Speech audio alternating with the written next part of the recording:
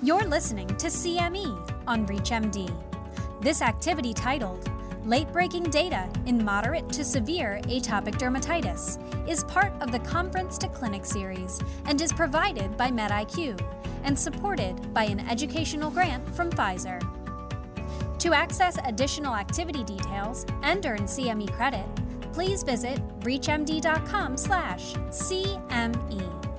The presenter in this activity may reference unlabeled or unapproved off-label drug uses or products. Disclosures for Dr. Eichenfield are as follows.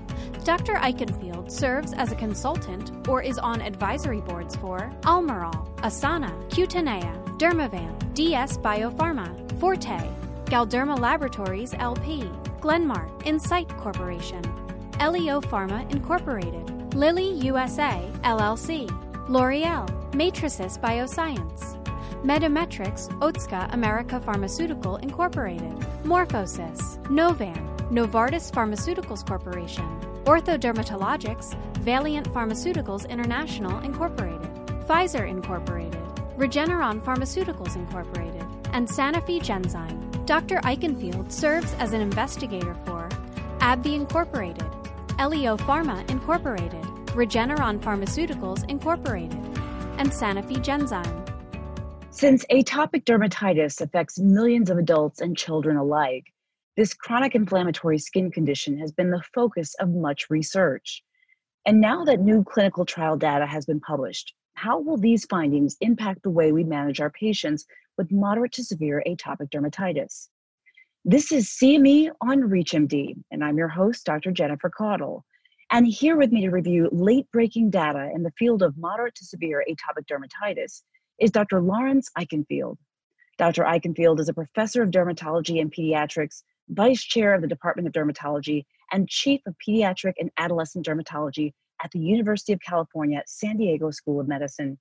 Dr. Eichenfield, welcome to the program. Thank you so much. My pleasure to be here. To start us off, Dr. Eichenfield, what are the current challenges in moderate to severe atopic dermatitis, and why is there a need for novel targeted treatments, specifically systemic therapies? Well, first of all, moderate to severe atopic dermatitis is very common because atopic dermatitis is very common. We have a higher prevalence than we did decades ago.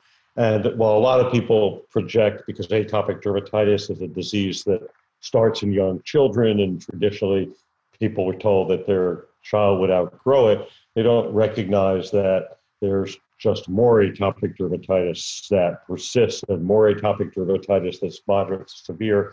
So one of the first challenges is recognizing that there's this big set of patients who could use better therapy. And then the other thing is that we're in this relatively early stage in the revolution in therapy for systemic therapy. So while there are some exciting new topical agents, the focus today is on newer systemic therapies. And the reason why we call this a revolution is partially to take a step back and where were we before we had newer agents. So we do have the first targeted therapy that was approved in 2017, that's dupilumab, an IL-4/13 blocker. But before 2017, there wasn't a lot of use of systemic therapy for atopic dermatitis. The only approved drug in the United States was corticosteroids, which was used systemically, either orally or by injections, IM injections, but were not really advised by expert panels to be used. It was sort of rescue therapy, but with lots of side effects and potential toxicities. Methotrexate and cyclosporin were also used, but not used a lot. They weren't approved, and there's significant side effects and toxicities. So we then had the introduction of dupilumab, initially in adults only, then in adolescents, recently in children as well. Now we're excited as well that we're getting expansion of both newer biologic, but also non-biologic, what we call small molecule agents, that including JAK inhibitors, giving us another set of agents that can really help us to control the disease. Our consideration now from a patient perspective and a practitioner perspective is that we have a need for these systemic therapies because the disease can have such significant impact on the individual. The quality of life impact on atopic dermatitis is really tremendous. Patients have many comorbidities, the traditional atopic comorbidities, which can include food allergy, allergic rhinoconjunctivitis, asthma, There's higher rates of depression and anxiety. There's the physical aspect of rashes and itch causing a lot of sleep disturbance.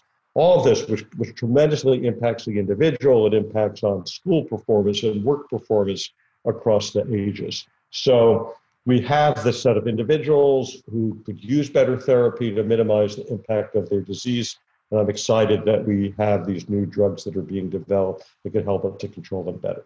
So, what are the inflammatory pathways that are informing the clinical development of the new agents that are currently in late stage development? Really good question. So there's a variety of inflammatory mediators that are important in atopic dermatitis.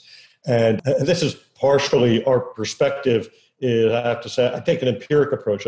We sort of figure we know which inflammatory mediators are important, but you really know when someone develops a drug that blocks them and then the drug works. We know that IL-4 and IL-13 are important Th2 cytokines, and we also know that IL-4 and IL-13 are pathways that can be targeted for therapy. I already mentioned dupilumab, an IL-4 and 13 blocker, but we also have two agents that are specific IL-13 blockers without blocking the IL-4 pathway that are also well along the way of study for atopic dermatitis.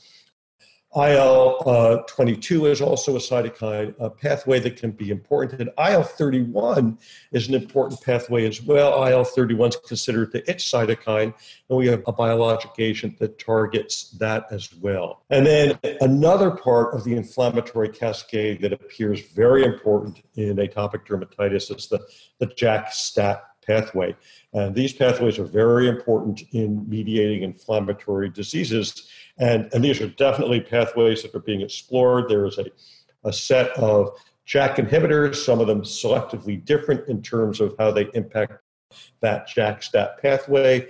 There is JAK1, 2, 3, and a type 2 that mediate these inflammations. And we have these different drugs that are being developed.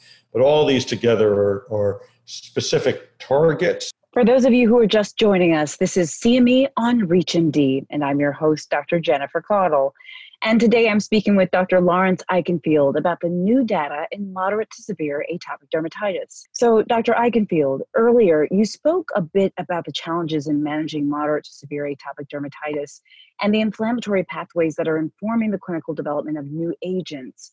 So now let's take a look at those new agents. What are the recent clinical trial data for targeted agents in late-stage development? Okay, there's a lot of data has come out in the last few months. So I'm going to try to emphasize the main points, but go through a lot of data really quickly. So first of all, dupilumab. Big clinical update for that is that it's now approved from 6 to 11 years of age based upon data sets that have been presented and now published by Amy Paller et al., a recent publication in the JAD. These patients did very well. They're on two different dosing regimens, one on a Q4 week, one on a Q2 week regimen. Their results look quite good, if anything, a little better, getting almost 70% of patients getting 75% better, that we call the EASI-75, a little better than the adults and way better than the adolescents in these clinical studies. The safety in these younger kids seem to be the same. Conjunctivitis, injection site reactions, no other worrisome abnormalities. So with this drug, there's no laboratory baseline work that needs to be done and no laboratory monitoring that's necessary.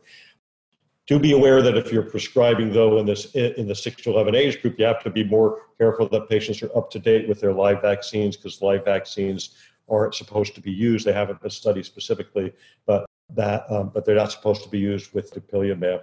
There's also been some longer-term data sets in terms of the adults. So with extra years of experience, we look to see if there are emergent new safety signals.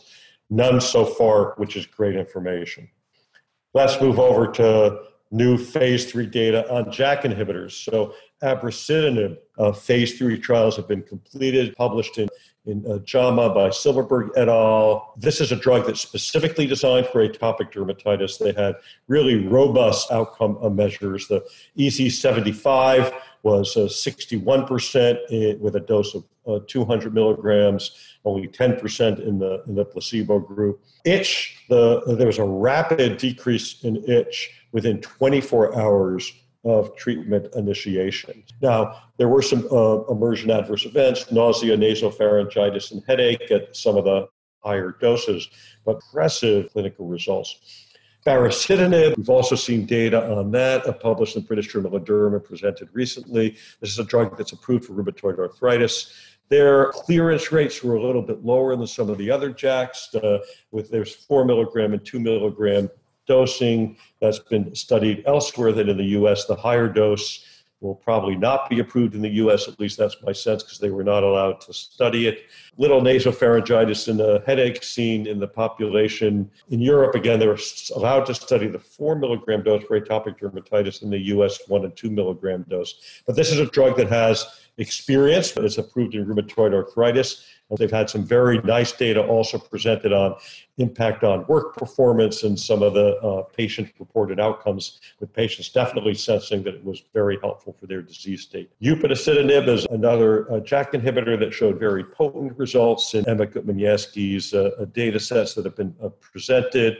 This is a drug that's dosed 7.5, 15, and 30 milligrams, and they had efficacy endpoints of being clear and almost clear up into the 62 to almost 75% the population treated in these clinical studies. Side effect profile, upper respiratory tract infections, some individual and unusual acne that may be seen with some JAK inhibitors as well. So really, these three drugs are well along the way in their studies. We will see what happens with how the FDA approaches them, seeing what the label will be.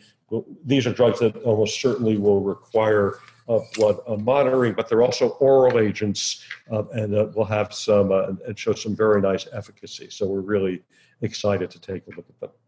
Wow, that's great, Dr. Eichenfield. Are there any other agents in late-stage development that you can tell us about? Certainly. I mentioned before that there are IL-13 agents, which are different than IL-4 and 13. So one of them is tralokinumab. This is a specific IL-13 agent. They just presented their phase 3 studies in what were called the extra studies, extra 1, 2, and 3. 1 and 2 was placebo-controlled, showed about 16 to 22% of patients making it to clear, almost clear, versus 7% in the placebo group. They did better concurrent with their topical corticosteroids as well. Very nice safety data, some nasopharyngitis, but nothing that stood out. Lebrikizumab is another IL-13 drug just starting their phase 3 studies now.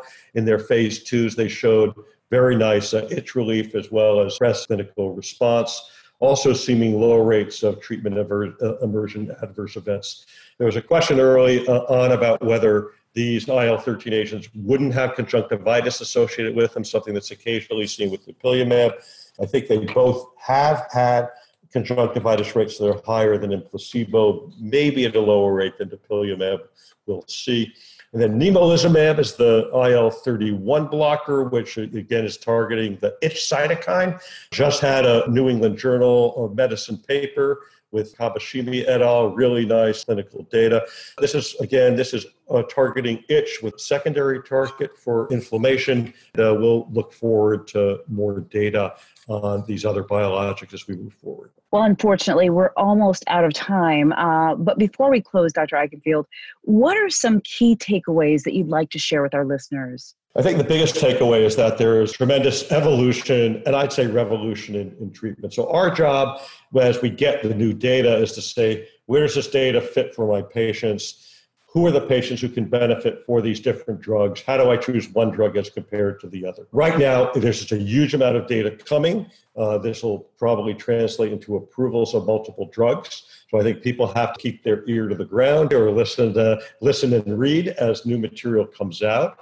And then I think the biggest thing is right now we should bring forward to our patients the promise that we can do a lot better than what we could have done a few years ago before we had this real revolution in systemic therapy for our patients with moderate to severe disease. Well, those are excellent takeaways in mind. And I'd really like to thank my guest, Dr. Lawrence Eichenfield, for joining me to review the latest data on moderate to severe atopic dermatitis. Dr. Eichenfield, it was great having you with us. Thank you so much. Happy to be part of this. This activity was part of the Conference to Clinic series and was provided by MedIQ. To receive your free CME credit or to download this activity, go to reachmd.com/CME. This is CME on ReachMD. Be part of the knowledge.